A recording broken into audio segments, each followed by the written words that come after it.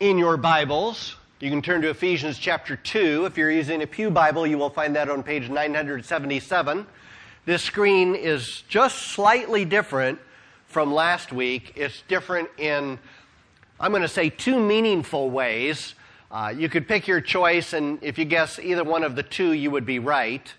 The first way would be, I reversed the Jews and Gentiles. Last week I put the Jews on the right side and Gentiles on the left. Kind of insignificant, but for my purposes today, because I'm OCD and I know with the slides coming up, it just fit better to switch those. So that's one change. The second change is a little more significant.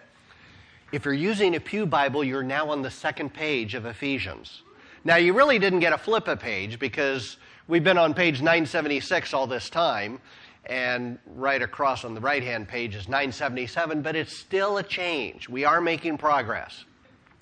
So we're in Ephesians chapter 2, verses 13 to 22. This is a very potent and difficult text. I'm going to call it potent because there's we've already talked about last week the tension between Jews and Gentiles, the hostility, the misunderstanding, the insults and the barbs that were traded back and forth between Jews and Gentiles. There was no appreciation, no love lost between the two groups. But this text, now that we're moving into the rest of chapter 2, it's potent because there's tension between the text of Scripture and the theology of Scripture. So that's why, before we really dive into the text of Scripture, today we're going to deal with really more the theology and how it relates to text. So really, today's kind of a topical message. We're not doing verse by verse, and I'm going to read why that, on one level, is not a good idea, and I'll have to ask for forgiveness if I go by what Walter Kaiser says. But let's talk about theology. I don't know what that word means to you, the word theology, if it's a bad word, or it seems like it's not a relational word. You know, we're talking about we're the sheep of his pasture. That's relationship. You know, we're called into relationship with the living God through Christ. And theology sometimes is given a label of stifling relationship, kind of a wet blanket on the relationship, this active, vibrant relationship you're to have between yourself and God. So the word theology itself, it's compound, theo meaning God, and then the second part, the logi part, a subject of study or interest. So you already have theology, whether you recognize it or not. The fact that you're here showing that you have some interest in God. And you've assembled here to sing certain songs, if you're a believer, to celebrate the Lord's Supper, to look into His Word, because you have an interest in God. That is theology. Probably a little bit closer definition would be taking that first part, God, and putting it with logos, a word or a discourse. Theology is a word or a discourse about God. Christ is theology impersonated. He is the logos of the living God. He demonstrated the Word of God to humanity, to His own people, in bodily form. That's theology. Let's move beyond this. If you were to add one adjective to theology, what word would you add? Now, an adjective is which, what, kind of, or how many. Is that right? Which, what, kind of. So I'm thinking an adjective here. What kind of theology? If you had one adjective prior to theology in word association, you don't have to shout it out. I'm going to show you my word because mine's the right answer. There's lots of good words you could have. You could have good theology. That's an adjective, and it would be a good word. But when I think of theology, the word most of my life that I associate as an adjective to the word theology would be the word systematic theology. Theology? What are you talking about when you're talking about theology? We're talking about systematic theology, a system of theology. Systematic theology is a summarized and orderly arrangement of the Bible's key doctrines or subjects. So it's arranging key doctrines in the Bible, assembling them together. That's systematic theology. Back before I was married, probably in 1978 or 79, the first really probably the first time I spent money on a Christian book myself when I was at Cedarville College, is I bought this Systematic Theology by Augustus Strong, a good Baptist. It's one volume, and the only reason why it could be one volume is because the print is so incredibly tiny on a lot of these pages. And I bought this, I was, 19 or 20, and I bought it because I was really getting my money's worth. A big, thick book like this was only $13 in 1978 or 79, and I got it, and I read some, but I didn't read very much because it was over my head. I really wasn't ready for Augustus Strong when I was 19 or 20 years old. So, about a year later, my roommate and I, we went with an easier, though more expensive set, an 8-volume set by Louis Sperry Chafer, the founder of Dallas Theological Seminary. 8 volumes for like $70. We split the cost. It was a lot of money back in 79 or 80, but we split the cost. I since either stole his half or I bought him out. I really don't remember. But this was much more readable, though there were a lot more words to read. That's a systematic theology. It's an orderly arrangement of Bible doctrine. Now, the one I would recommend today, there's actually any number that I would recommend today, a somewhat brief volume would be J.I. Packer's Concise Theology. Because I often don't have time to read an entire book in a week, but if I want to look up a topic or a doctrine in a very concise form, J.I. Packer's probably one of the first ones I go to. James Montgomery Boyce also has a nice one-volume kind of concise systematic theology. If you wanted something bigger, I remember I recommended, or I probably got for, like when Jeff Mudd was here, I got him Wayne Grudem's Systematic Theology. Excellent systematic theology. Very easy to read, very thorough, and I agree with 95% of what he writes. So lots of good systematic theologies I could recommend. But systematic theology is not the only good word you could add to the word theology. In fact, it's really not meant to be the first word you add to systematic theology. So if we take it back to the Bible and start with the Bible, there are kind of 4 levels of theology that you could consider. And systematic is not the first one. The first level of understanding the Bible is called biblical theology, or also known as exegetical theology. In other words, you're looking at the text and you're mining from the text what that text says at that particular place and time. So it would be described as tracing the progress of God's revelation in Scripture. It's examining the individual parts. Exegetical biblical theology is what we do verse by verse in Ephesians. We're looking at the individual parts, one by one, verse by verse. It's kind of like putting it under a microscope. That's where good theology starts. It starts with the text. If you don't start with the text, you're jumping to the second level, which is not a good place to start. If you haven't had, it's like, I was never good in math or science. But I understand in sciences you had to take the first level before you got to the second level. There was, general biology, there was advanced biology, or whatever all the other stuff was. I was lucky to make it through the general stuff. It was on a wing and a prayer that I made it through entry levels of math and science. I was great in algebra, but as soon as you got to geometry and theorems and all that kind of stuff, I was not my thing. But that's another story.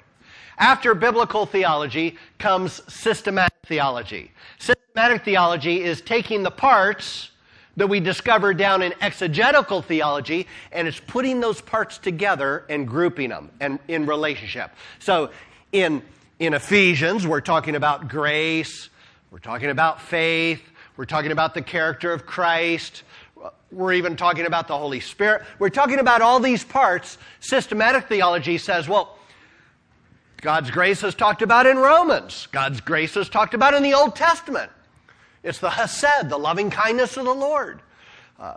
The Holy Spirit's talked about in the Old Testament and the New Testament. And it's taking those individual parts and assembling them all together in a way that they're in relationship with one another. That's systematic theology, which follows biblical theology. After that comes historical theology, which is what the church has done. You start with the individual parts, systematic, putting them together, and then the church has a certain, basically they're creeds, confessions, and catechisms that assemble all of this together. The creeds are like a skeleton. Most essential. You're really not a Christian if you can't agree with the Apostles' Creed. You've invented a religion, but it's not Christianity. I believe in God the Father Almighty, maker of heaven and earth, and in His only begotten Son, and on it goes. The Nicene Creed, they're like skeletons. The most basic essentials of what Christianity is all about. It's derived from the biblical text that's been assembled into this creed by the church that it proclaims. Now, a confession adds a lot of muscle to that skeleton. That's where some denominations and movements come in. That's where a lot of secondary doctrine comes in, where you can expect certain things to be taught at certain types of churches because they've got a confession. If you're a Presbyterian, a good Reformed Presbyterian, you believe in the Westminster Confession of Faith. If you're a Reformed Baptist, you have the Philadelphia Confession of Faith or the London Baptist Confession of Faith. Or the one I like is the New Hampshire Baptist Confession of Faith because it's less precise. I like to have a little bit more liberty and accommodation for how different Christians may view different things, all within the keeping of what good Baptist theology is. Though Baptists aren't right all the time, just like the Presbyterians or the Methodists, or we'll pick your group, they aren't right all the time. But in Baptist theology, one of the distinguishing features of a Baptist is they believe in baptism after a profession of faith. That's where they get the name. We're Baptists. We believe you get baptized after you profess faith. We don't believe you get baptized as a baby into a covenant of faith. You get baptized after the fact. Well, that's not really essential to Christianity. The Presbyterians can be good Christians, and they have good reasons for believing what they do. But a Baptist confession of faith is going to have that distinguishing feature, as the Presbyterians have reasons for why they baptized infants. A catechism then kind of puts feet to this little body we have. It kind of tells you, what does that look like in everyday life? How do we apply this to living? What does it mean? Martin Luther goes through the 10 Commandments one by one. What does it mean you don't steal? Thou shalt not steal. What does it mean? Martin Luther puts it down. Here's what it means. It puts feet to the confession. How do you live it out when God says don't steal? How do you live it out that God says have no other gods before me and don't make any images to represent me? After historical theology comes contemporary theology, or sometimes it's called practical theology, which is kind of like a catechism. It takes theology, it takes the teaching of Scripture, and kind of sets it in a more modern context, a cultural context. What does it mean that God has revealed Himself as He has in Scripture? Revealed His character, His grace. He's revealed ourselves and our sin. What does it mean in a culture like ours? That's a little bit more of contemporary or practical theology. I'm not going to spend any time there. But that's kind of the sequence. It always starts down here. It always starts with the actual text of Scripture. So systematic theology is devoted to putting boundaries around doctrine, around what the Bible teaches, fences. So the Baptists have their fences around what they believe about these topics, these doctrines, like Presbyterians, like Lutherans, like pick your group. They have, the Christian church. The Christian church, one of their rallying cry in the Restoration movement was, no doctrine but Christ. And then they assemble a list of doctrines where you go to a Christian church, you can expect that they have these certain emphases. It's really the same thing. You can say you don't have it, but you do. It's kind of like Paul in Corinth when one of the first things he addresses in the Corinthian church. Some say we're of Apollos. Some say we're of Paul. Some say we're of Peter. And then there's a group that says, oh, we're of Christ. And they're just as sectarian as the other groups. It's still a problem. Because they've assembled certain things you have to believe to fit in their group, which is secondary, not primary. It's not a creed, it's a confession. So systematic theology puts up certain boundaries about what the Bible teaches, whereas biblical theology is engaged in the ongoing task of discovery. Do you see the tension? There's tension between, when I first came to this church in 94, I'd preached here a few times in Pulpit Supply. There was some interest, maybe me candidating, and we did a big Sunday night downstairs, and I remember saying, it was a question-answer time, and I remember saying in that Sunday night, I'm like, I'm not sure I'm that Baptist. Because I knew there were certain boundaries at the church. Here's what you probably expect our church to teach and believe, and I'm more about the task of discovery. I'm not here to teach what Baptists believe. I'm here to teach the Bible. And sometimes it's like, I knew it. That's exactly what Baptists tell me. But if you're a big B Baptist, there's going to be times you're like, what in the world? I thought this was Baptist. How could you say that?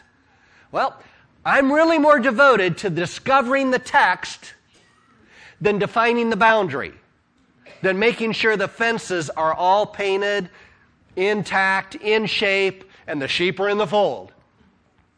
And so I wasn't sure about the tension there, but it's worked out pretty well. We've been here all this time, and the people that didn't like it have long since moved on. But there's a tension there between the boundaries of systematic and the discovery of biblical.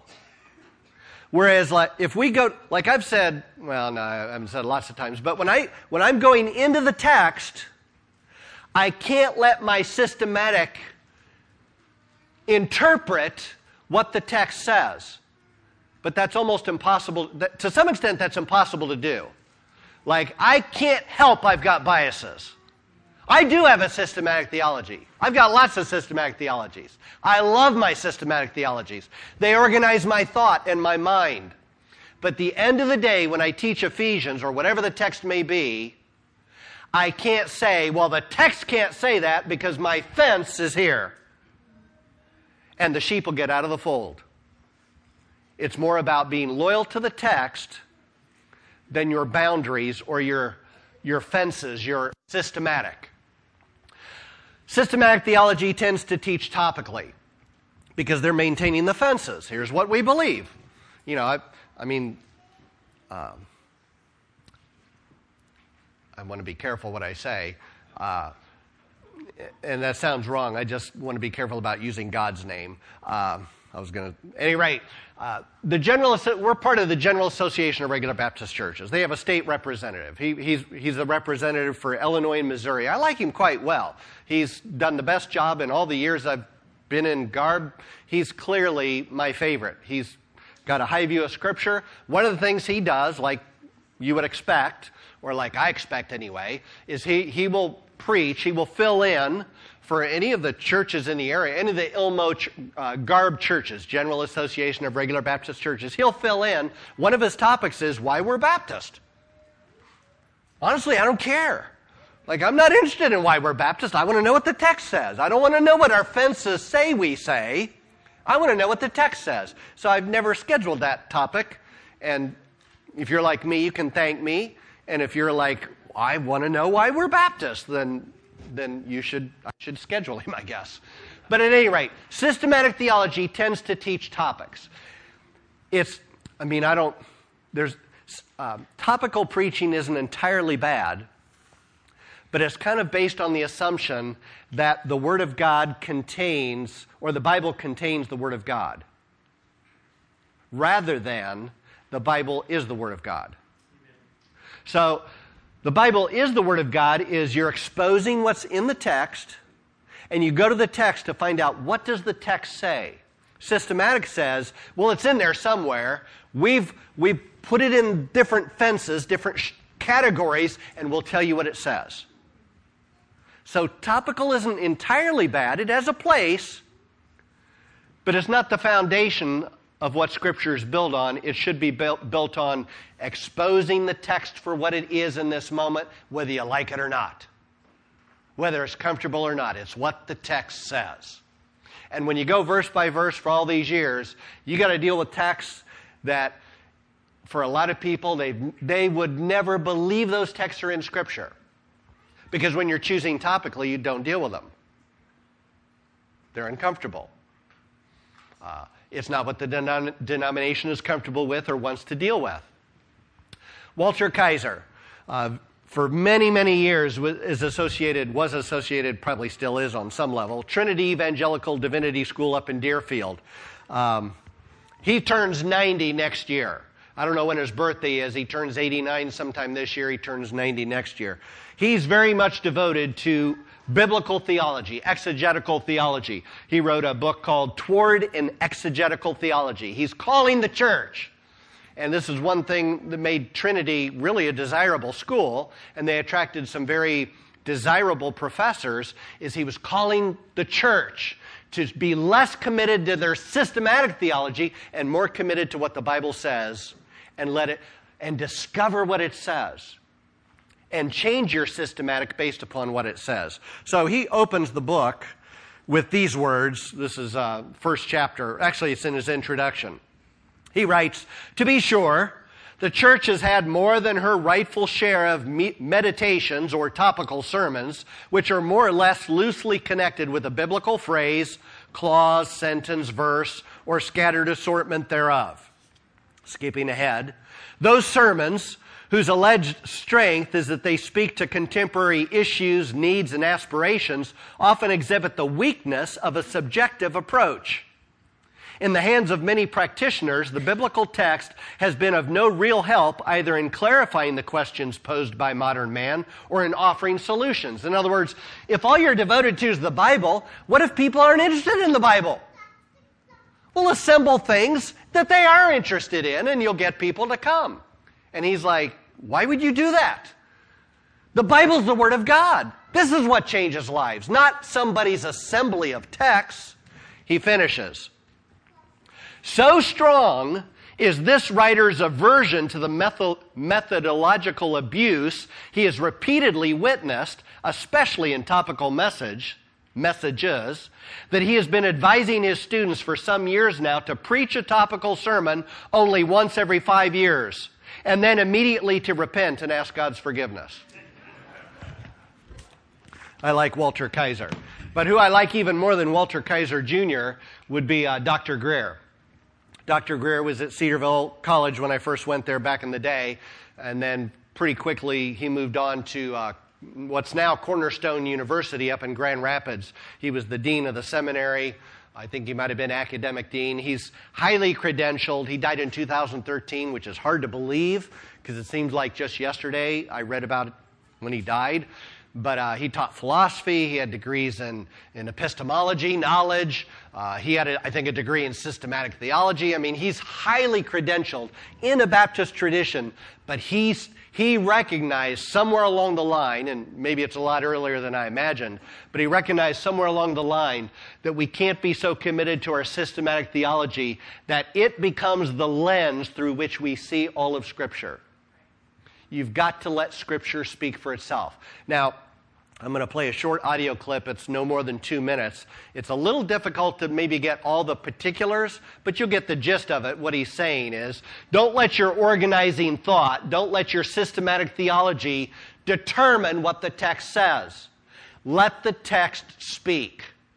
One of my stories that I've heard Dr. Greer say, because he's really shaped so much of my thinking. But he said once he was speaking somewhere, and at the end of his lecture, a woman, or maybe a man, I don't remember who, came up and said, you know, I sent my child to, I think it was Cedarville at the time, I sent my child to Cedarville, and they got a C in your class, and I really let them have it, that all they got was a C. And then the parent said, I've listened to you for an hour, and I haven't understood a word you said. I'm going to go back and apologize to my child. So you may not get the full thing of what Greer's saying, but you'll get the essence of it, and it's spot on. Any viewpoint that views things under certain organizing structures, covenant theology, dispensational theology, where we simply get the pattern and then we go to the text to find support, is backwards. Sorry. We must start with a canonical organizing principle of Scripture. The answer to my question, what principle did the Holy Spirit use, is so obvious you'll kick yourself if you can't think of it. It's history. Systematic theology is a human activity, prone to error and in constant need of checking. There's only one thing inerrant. It's the text, not your theological reconstructions. And if we get so set that we have everything done and theology is no longer an ongoing task we're engaged in the midst of the culture, then all we become are reciters. We don't become active participants. And primarily, theology is an activity you do. Did you preach Sunday? You did theology. The question isn't, did you do it? The question is, did you do it well? Right? Send me a tape. I'll help to answer that for you. Every time you witness, you do theology. Theology isn't something in a book. The guy who wrote the book did theology while he wrote it. And I can sit and read it and judge it. Theology is primarily activity. We all engage in it. So in Ephesians chapter 2, verses 13 to 22, where we will actually launch into next week, there's a certain tension between the text of Scripture and a lot of people's theology, including mine. There's things that don't fit neatly in that text with my theology. And so I've got to be as honest as I can in exposing what the text says and adjusting whatever structure I think I have. Things like when Paul says Christ is abolishing the law of commandments, that he might create in himself one new man. Well, what does that mean? And it may seem unclear now. Next week it'll seem more unclear. But on one hand, maybe it won't. I'll try to explain it in a little bit. Our devotion will be to the text of Scripture, not some organizing principle. What does the text say, and why might that be difficult? Another way to look at this, and I'm going to do this really briefly, I'm out of time or within minutes, is noetic structure. The word noetic doesn't refer to Noah and his flood. Noetic refers to the Greek word for mind is nous. So it's the structure of the mind. Your mind, although the older you get, the less structure it has, but your mind has some degree of structure. And it's like a spider web, where in the middle of that noetic structure are the things that are most important that determine how you think about the things on the periphery. So in the middle is what Greer would call the properly basic beliefs. These are certain presuppositions you have. You start there. Here's the big way to understand it is, you don't argue toward these beliefs. You argue from these beliefs. You presuppose that they're true. Because you've accepted them or received them as true, you argue from them, not to them. So, properly basic beliefs. What do you put in the middle? You can decide for yourself. In our culture, you put yourself in the middle. You determine who you are. You determine how everybody should relate to you. You determine what kind of person you are, what your interests are. You are your own God. But if I'm reading the Bible correctly, at the center should be God. I believe God is. I don't try to prove God. I can't prove God, nor am I called to prove God. I start with God exists.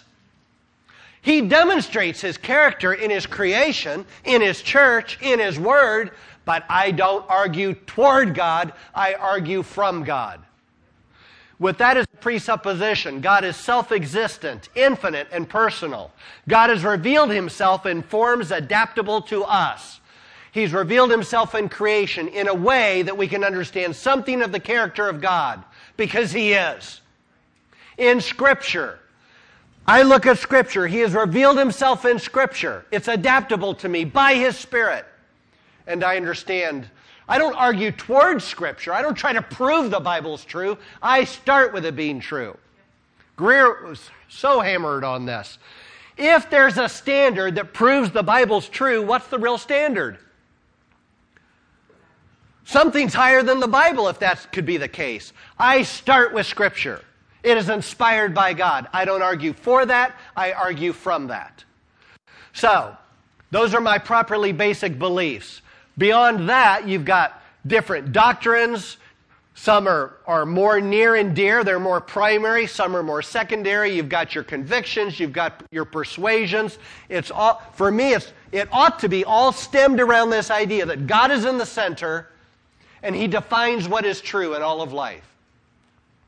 If I try to flesh that out, those persuasions, convictions, and doctrines, which may be unclear to you, it'd be things like Christ and the Holy Spirit. I argue toward those things from Scripture. I argue toward those things. They're primary beliefs. Salvation, a very primary belief, though there can be some difference. There are Christians that believe you can lose your salvation. I believe Scripture teaches God's grace sustains and keeps. But those Christians that believe you can lose your salvation are still in the kingdom of God, saved by grace. They just don't have the joy of celebrating a grace that keeps. Justice is based upon my properly basic. What does the church look like? The sciences? You can't understand science apart from God. Pain and suffering? How do you understand pain and suffering? I start with what God says. Godliness. What does godliness look like as a Christian? What does eschatology look like? That is the doctrine of final things. Christ coming back, a kingdom, new heaven and new earth. There's a lot of diversity. That's further out. That's secondary. I'm not going to quibble with you over the timing of Christ's coming. That was a problem with RHMA and myself. That was a problem with Marv Rosenthal when he was chairman of Friends of Israel. He got the timing of the rapture wrong so far as they were concerned. And so he was ousted. He started a new ministry. I don't think those are that important. It doesn't mean everybody's right. Everybody could be wrong, or one person may be right, but I'm not going to argue and quibble over those things. It's not a properly basic belief. Your idea of government, all of this, for everybody here, is shaped by whatever you have in the middle of that noetic structure. I cannot fully or rightly understand anything apart from God's Word and His Spirit, and to a lesser degree apart from His church. If you think that you by yourself can interpret God's special revelation recorded in Scripture apart from the church, I don't know how to say it nicely, but you're wrong. The church hasn't got it wrong for all these long centuries until you came along or until I came along. I need the church to help define the boundaries. Now, they're not the end all of the whole thing, okay? The church can be wrong. I'm not arguing for that, but I do need the church to help me understand rightly Scripture. But it starts with God's Word and it starts with His Spirit. If I were to give you a simple example, what do I believe about humanity? I believe that all people are sinners by nature and by choice. How do I know that? God revealed it in His Word. Now, we demonstrate it as well. But I know it to be true because God revealed it in His Word. We are sinners by nature and by choice. God said so. If I were to say, well, what should I believe about the earth and the world in which we live? I start with my properly basic belief, because if I don't start with God, I'm going to misunderstand whatever I see out in the world. Geological structures, the diversity of life, pains and sorrows. I start with God created because He revealed it in His Word. He created all that is in existence. He sustains it by His power. And now the world is groaning under the burden and the curse of sin. So that everything you see out in the world right now is under the curse of sin. You can't rightly understand biology without recognizing it's burdened by sin, because God's Word says so. Greer used to say, you have never seen God's earth soil like God created it. We have good soil in central Illinois. You scoop up that soil. It's not like it's not like the soil in Albuquerque, I'll tell you that. It's rich, it's dark, it's black, it's cursed. You've never seen soil apart from the curse. But I've got to quit. I could go on because Greer is so fascinating, but that's enough for 1 week. Next week we'll actually go back into the text. This is just some structure to get into the text. Are there any comments and questions that I can... Cindy?